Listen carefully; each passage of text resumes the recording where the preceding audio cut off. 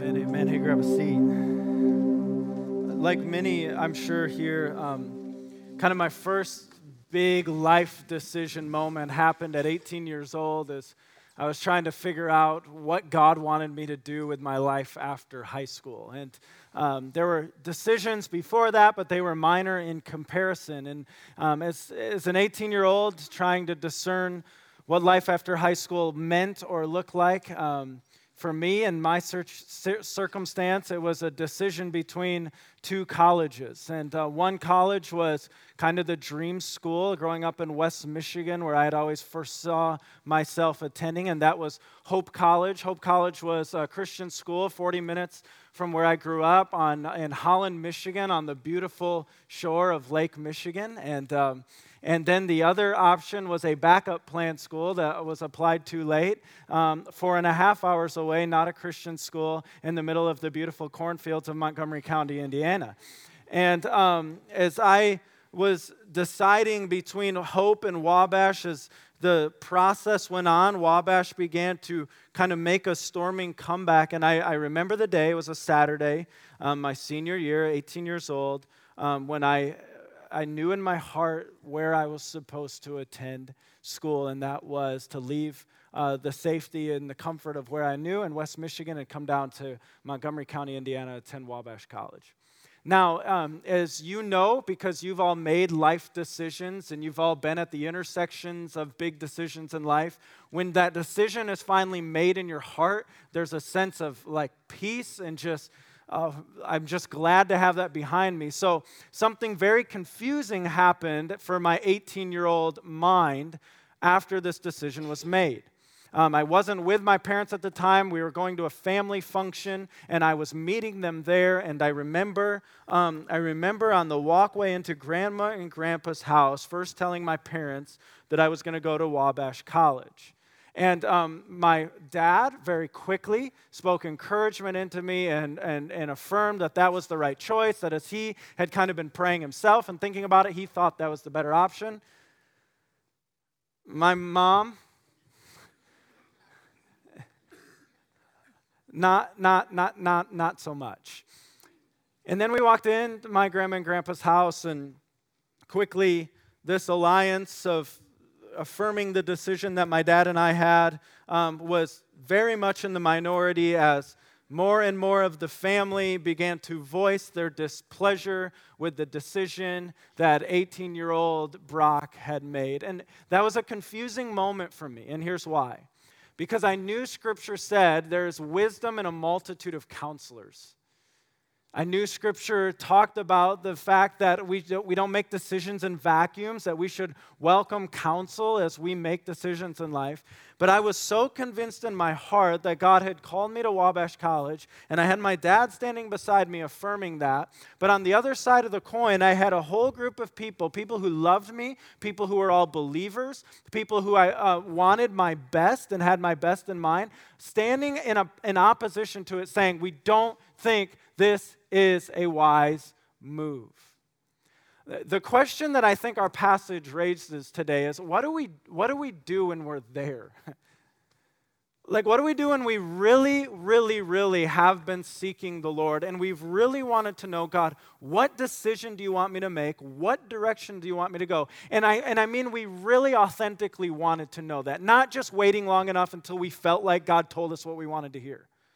But we really wanted to hear from the Lord. And then we feel like we have. We've listened, and it's like, God has made this clear. I'm supposed to do this. And as you tell people, good, Christian, wise counselors, all of a sudden 2 camps develop. And there's people who are like, no, this is the worst decision you could ever make. And then there's people like, yes, I've been seeking the Lord with you, and this is absolutely right. What do we do then? What does that look like? And here's why I raised this. If you have a Bible, Acts chapter 21 is where we're going to be. And if you need a Bible under a seat nearby, you'll find a Bible. And you can open that to the book of Acts chapter 21. We've been walking through Acts together as a church for almost 11 months now. And Paul is finishing up his 3rd missionary journey right here. And as he finishes up his 3rd missionary journey, Paul knows something. Deep down inside of his heart, he knows where he's supposed to go. And I don't mean that in some ethereal, abstract sense. No, very literally, he knows he's supposed to go back to Jerusalem right now. And so he's heading east to Jerusalem, but on his way there, Paul is stopping city, city, city, city, city, city. And as he stops in these cities on two occasions that we're going to see here today, he's going to meet with the Christians in those cities. And I want us to understand what happens here. The Christians in those cities, two of those cities, well-intentioned, they love Paul. They are people who are seeking God. On two occasions, they're going to give Paul some counsel. They're going to tell him, don't go to Jerusalem. Two different times. Like, I want you to put yourself in Paul's shoes. You know in your heart you're supposed to get back to Jerusalem. You show up in Tyre, and this group of Christians is like, don't go. And you're like, okay, it's probably just them. You get to Caesarea, and the Christians go, don't go. Now you got to be thinking, okay, like, did I miss it? Like, am I not supposed to go? Did I think I was supposed to go? But I need to listen to these people. But here's the deal. Spoiler alert coming. Paul goes anyways. He goes anyways. And he goes anyways really believing that he's obeying and following what the Lord wanted him to do. My question for us, was Paul just pridefully obstinate, not listening to the counsel God had put in his life? Or was Paul obeying the Lord and what God had called him to do, which is what I think the tone of Acts is trying to tell us? Then what in the world do we do with this well-intentioned Christian counsel along the way? Here's the title of today's message: Decisions, the Spirit, and well-intentioned counsel. Decisions, the Spirit, and well-intentioned counsel. We are going to wrestle with the fact that all of us should seek out a multitude of Christian counselors in our life, and then we have to learn how to discern the counsel that we are receiving from them. Now, let me give a disclaimer and a warning. The disclaimer and the warning of this message, teenagers especially, listen up, okay? Those in the room who may be a little bit younger in your walk with Jesus Christ, listen up. You're going to see a passage today in which Paul is going to keep doing what God has told him to do in the face of some Christian counselors saying, don't do this, don't do this, don't do this. If you miss, like if you check out and kind of check back in with me today, you could walk out of here with a very, very dangerous belief. And that is this: I don't need anyone else. I'll just do what God told me to do. Got that, Mom? You said don't date him. Guess what? God told me to date him. What are you going to do about that? No. We are going to be very, very careful and cautious to get a right understanding of how to discern, with the help of the Spirit of God, the counsel that is coming into us so that we can make decisions that are ultimately the most pleasing to God. This isn't I can throw counsel out the window and just say that God told me to do this so I can go do whatever I want. That will completely miss the point of today's message. Deal? And so let's ask God's help right now through prayer as we get into His Word. God, I really need your help.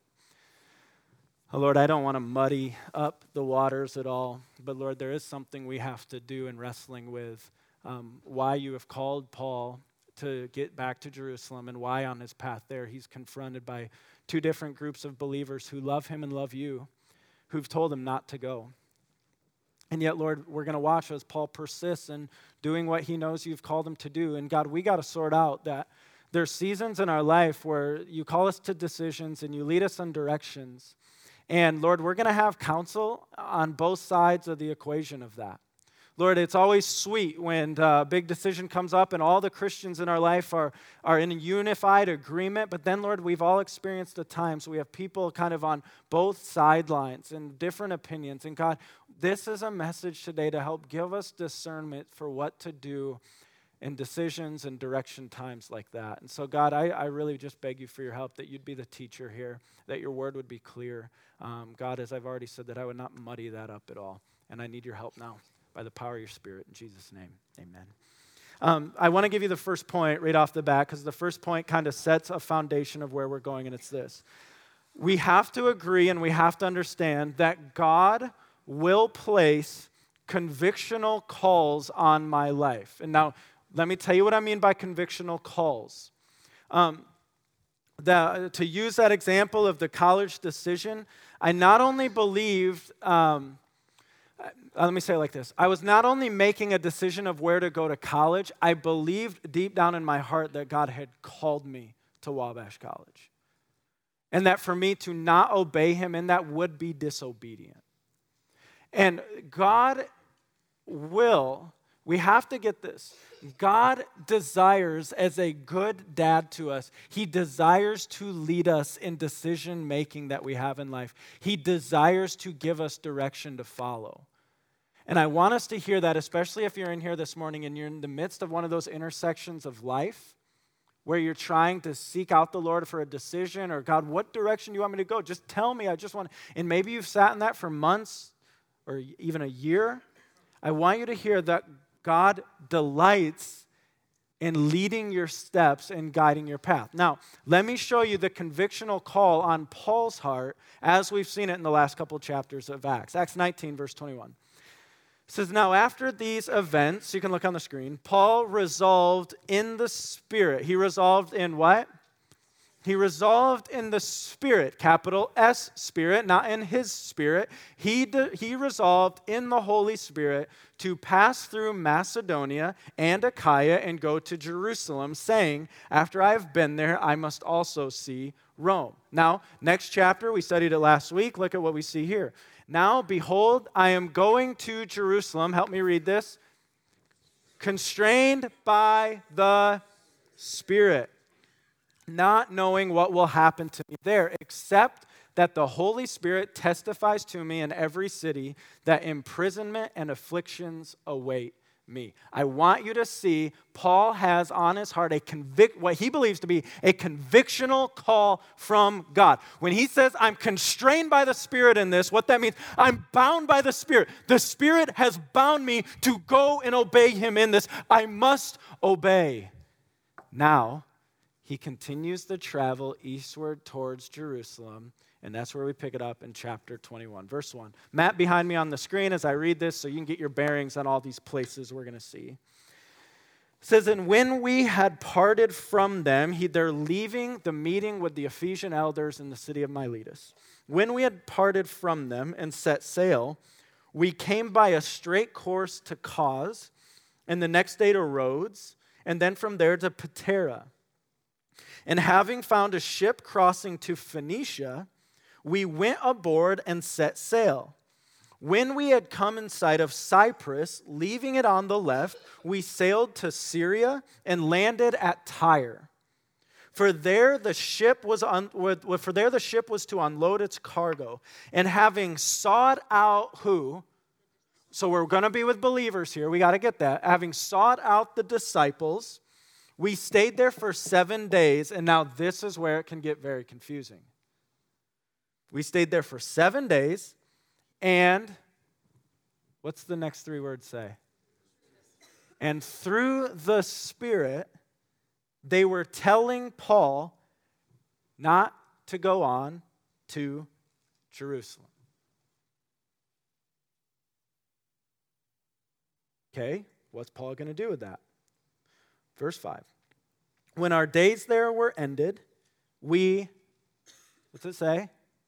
We departed, and we went on our journey, and they all with wives and children accompanied us until we were outside the city, and kneeling down on the beach, we prayed and said farewell to one another. Then we went on board the ship, and they returned home. What in the world do we do with verse 4? Because in the 2 chapters leading up to verse 4, we have Paul resolved by the Spirit of God, I got to go to Jerusalem. Chapter 20, Paul constrained by the Spirit of God, I got to get to Jerusalem. Chapter 21, verse 4, he's with a group of believers in the city of Tyre, and they by the Spirit say, don't go to Jerusalem. We have a couple options with what we have to do with this. The first option is this. Paul was wrong. He wasn't really constrained by the Spirit. He just thought he was. And now God has put some believers in his path to help correct his path and show him that he was wrong. I don't agree with that there. The second option we have is the Spirit changed his mind. Like, yeah, Paul, you should go to Jerusalem. Go to Jerusalem. Oh, actually, a couple weeks later, let's not do that. Let's change the plan. The Spirit changed his mind. I do not agree with that because that is heresy. The Spirit of God does not change his mind. The Spirit has not changed his mind on whether Paul should go to Jerusalem or not. So what in the world do we do with verse 4? Here's what I think has happened with verse 4. Do you remember what it said in Acts 20 about Paul saying, I got to go to Jerusalem? He said, I got to go to Jerusalem. I don't know what's going to happen to me there, but in every city, the Spirit testifies to me that, what did it say? Imprisonment and affliction are awaiting me. You know what I think has happened with the believers in Tyre? I believe the Spirit of God has witnessed that same thing to them as the Spirit of God did to Paul. I believe they clearly have a vision from the Lord that says, guess what? What's awaiting for Paul is imprisonment and affliction. I believe they got the right revelation from the Lord. And I believe because they got that right revelation from the Lord, they gave him some counsel with some wrong application to that. Wait, hold on. If imprisonment and affliction are awaiting him, then let's tell him not to go. Right revelation, bad application. Now, if you're like, I don't see that, keep going with me. And I think that's going to be clearer as we go here. Verse 7. When we had finished the voyage from Tyre, we arrived at Ptolemais, and we greeted the brothers and stayed with them for one day. On the next day, we departed and came to Caesarea. And we entered the house of Philip the evangelist, who was one of the 7, and stayed with him. He had 4 unmarried daughters who prophesied. While we were staying for many days, a prophet named Agabus came down from Judea, and coming to us, he took Paul's belt and bound his own feet and hands and said, thus says who? Thus says the Holy Spirit. This is how the Jews at Jerusalem will bind the man who owns this belt and deliver him into the hands of the Gentiles. Now, just stop there. Imagine you're in this house. You're hanging out with Paul. Paul's teaching or doing whatever the Apostle Paul would be doing in the house, and he's wearing this belt. They've wore much different things than I'm wearing today. And he's wearing his belt around kind of that overcoat as we've seen from Sunday school class. And a guy walks through the door. I'm just saying, if a guy named Agabus walks through my door and tries to, you know what I mean? He walks through the door, he gets Paul's belt, he bends down to his own feet, and he binds his feet with Paul's belt, and then he takes his hands and he binds his own hands with Paul's belt, and he looks straight in Paul's eyes and he says, thus says the Holy Spirit, here's what's going to happen to the owner of this belt. And everyone in the room knows the clear prophecy given before them from God through Agabus. Now, that's the prophecy. That's all it said. Now, look at what happens after they see this prophecy. Verse 12. When we heard this, Luke, the writer of Acts, is including himself in this. When we heard this, we and the people there urged him not to go up to Jerusalem. See the difference. I want us to clearly do the hard work of seeing what I'm trying to pull out from this passage that I believe is there. the Spirit of God didn't say, don't go up to Jerusalem. The Spirit of God said, here's what's going to happen to you when you go up to Jerusalem. Paul's like, I know, the Holy Spirit already testified that to me too. Now he's testified that to the people in Tyre. Now he's testified that to the believers in Caesarea. And because this is the event, can you imagine the power of this event? All of the other Christians in the room then are thinking that the right application to that revelation is then, Paul, don't go. I believe what the Spirit is doing is testifying the same thing to the group of Christians along Paul's path, but they're misapplying the revelation. They're assuming that because bad things are ahead for Paul, that Paul should not go. And as we keep reading here in a moment, we're going to see Paul's like, I know bad things are ahead for me, and I know I'm called to this. Now, before we go on, let me make the second point here so we can pull some principles out of this. God will place convictional calls on my life. He wants to lead us in decision-making. He wants to direct our path. When I get competing counsel, what I mean by that is when you know the Spirit of God is leading you to something, and you begin to vocalize that, and now people are like, I don't think you should do that. That's what I'm talking about with competing counsel. When I get competing counsel against a convictional call, I must know how to discern this, okay?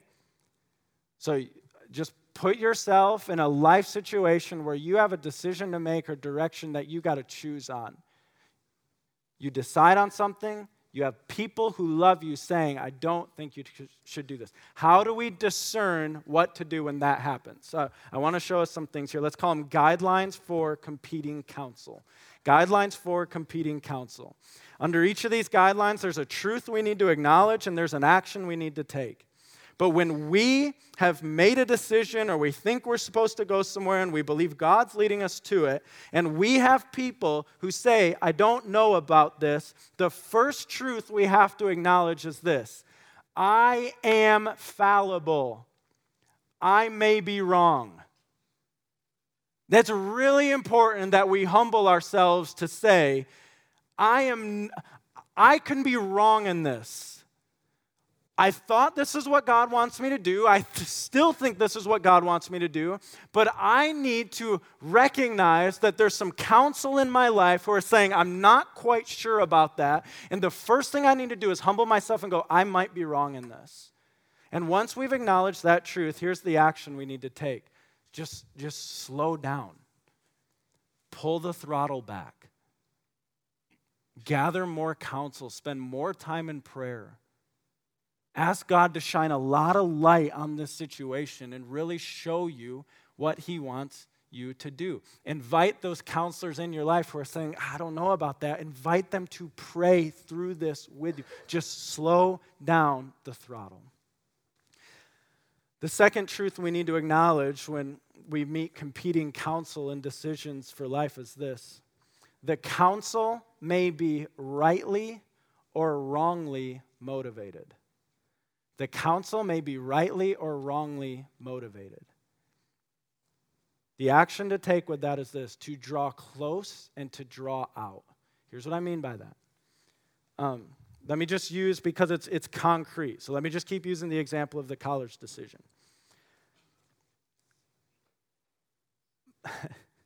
I love you, Mom. When I made that decision, Mom was very uneasy with that for what conventional wisdom would say for good reasons. It wasn't, her baby boy was now not 40 minutes away, he was 4.5 hours away. Her baby boy was not going to a Christian college anymore, he was going to a secular college. And like,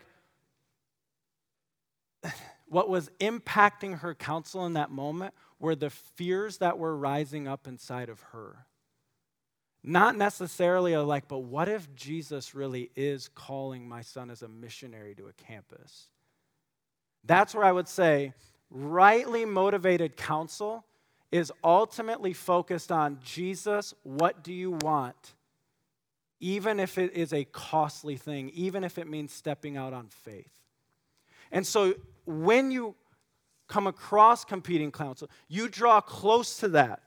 Mom, tell me why you're feeling like this. You don't stiff arm it and distance yourself and just be like, you're wrong, God told me. You draw close to that. And then over time, what happens is you'll draw out the motives. And over time, it'll go, I'm just scared. I just always thought you'd be 40 minutes down the road, and the motives will be drawn out on that. Let me give you another example. I walked through that door after the college decision, and my grandpa, I can still see him sitting in his corner chair. He found out where I was going to end up going, and he always shake his head. How are we supposed to get to football games 4.5 hours away?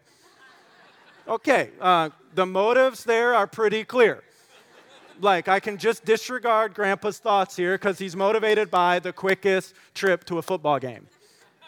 That's what I'm talking about. Like, you got to pull out the motives. And sometimes parents especially, and I can't speak to you as a parent of like an 18-year-old or a 20-year-old who's making significant life decisions. My oldest is 3. His hardest decision in a day is like Spider-Man jammies or Paw Patrol jammies, right? But I'm praying for us younger parents, and I'm praying for you parents that are in seasons when like your adult son, and it's hard, isn't it probably hard enough to realize like you're an adult, what? But when they come to you and they say, I really believe God's called me to this, and it's not the safest route and it's the riskier route, that you really will pray with them to go, I want to throw out all of my biases for you to just be safe, and I really want you to follow the Lord in this. That you will search out the motives of your own heart and the counsel that you're giving there. And you will just say, Jesus, whatever will most glorify you in my son's life. That's what I'm talking about with motives. Third truth to acknowledge is this, and it's related to number 2. I may or may not have the best counselors for this. I may or I may not have the best counselors for this decision. Here's the action to take with that. Make sure you get and make sure you have prayerful, Spirit-led, non-people-pleasing, radical Jesus-following counselors in your life.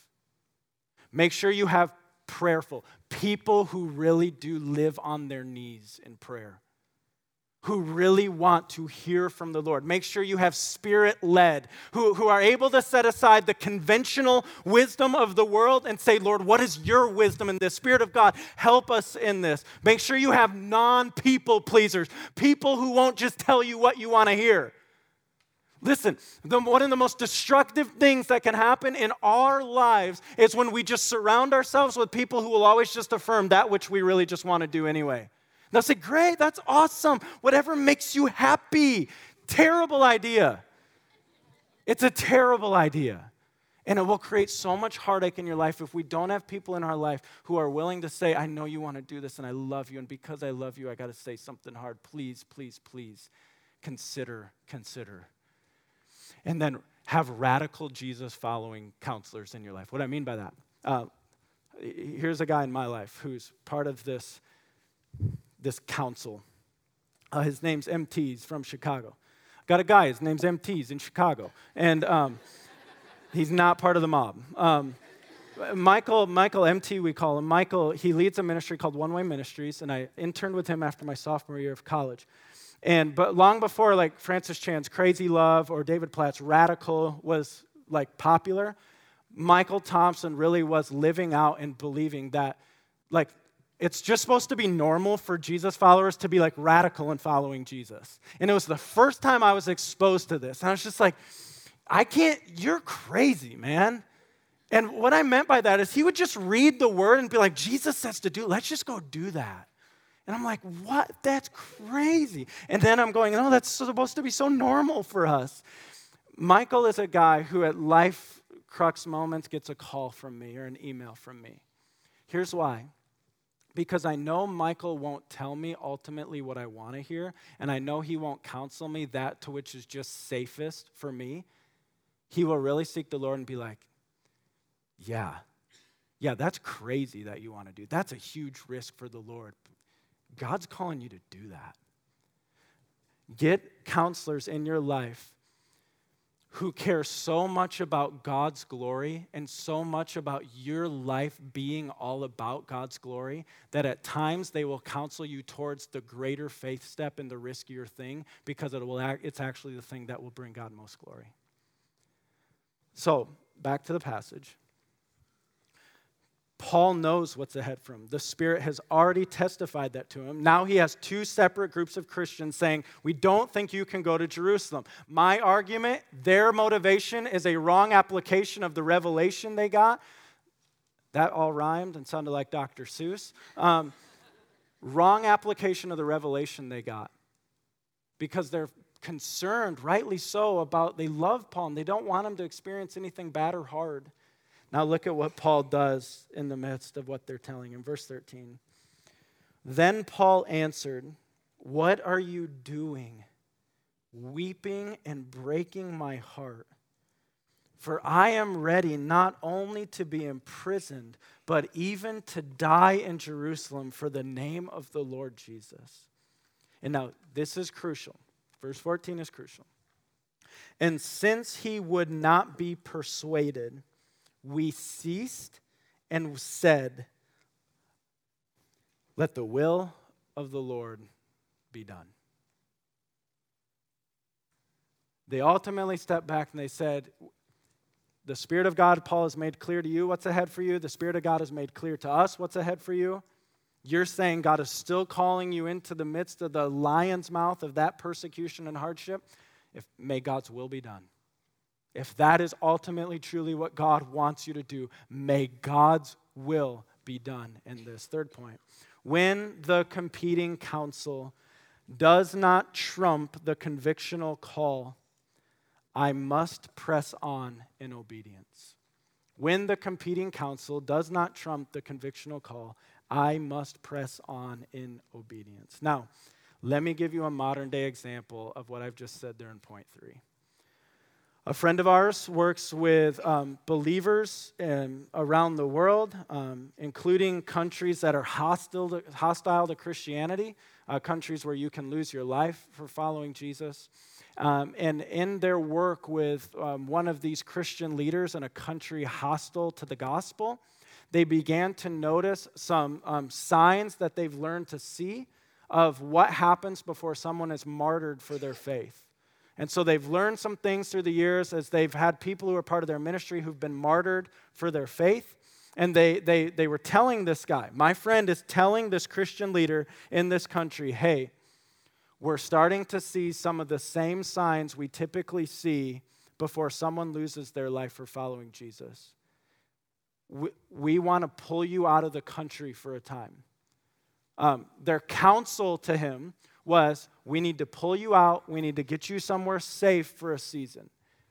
That was the counsel from a Spirit-filled, wise person who loved this guy. That Christian leader and that country's response was, no, I must not. And they're just like, why?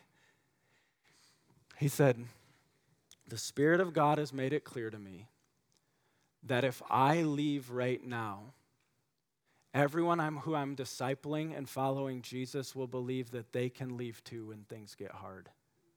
I must not leave. I must stay here, and if I die, I die. And our friends over here on stateside said, may God's will be done. That's what I'm talking about. When the convictional call trumps the competing counsel, you obey the Lord. That is the example of that.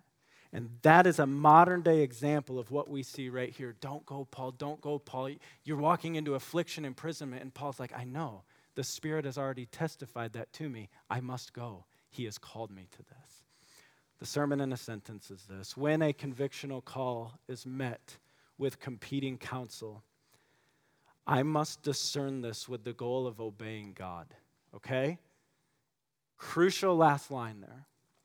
So, young people, those of you in the room who are younger in their faith, even those of us who've walked with Jesus a long time. When you believe God has called you to something, and well-intentioned, loving other believers look at you and they say, I don't know about this.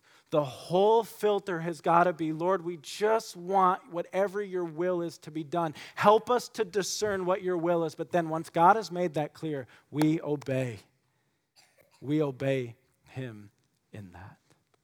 And so I'm praying that we wrestle through what happens here. Like you go home as a family, you go home and you wrestle with why in the world, like, was it wise for Paul to press on in the midst of this council? Everything that's prophesied is going to happen to Paul. My argument before said it was wise. It was of the Lord. And at times in our life, we will have well-intentioned people who love us, who are giving us counsel because they're motivated out of a desire, out of good things, out of love for us. They're motivated out of a desire to counsel us to whatever is most safe and less risky. And at times, the Spirit of God is going to go, you know what I've called you to. You know what I've called you to. Obey me in this. That's what we have to discern in the counsel of this.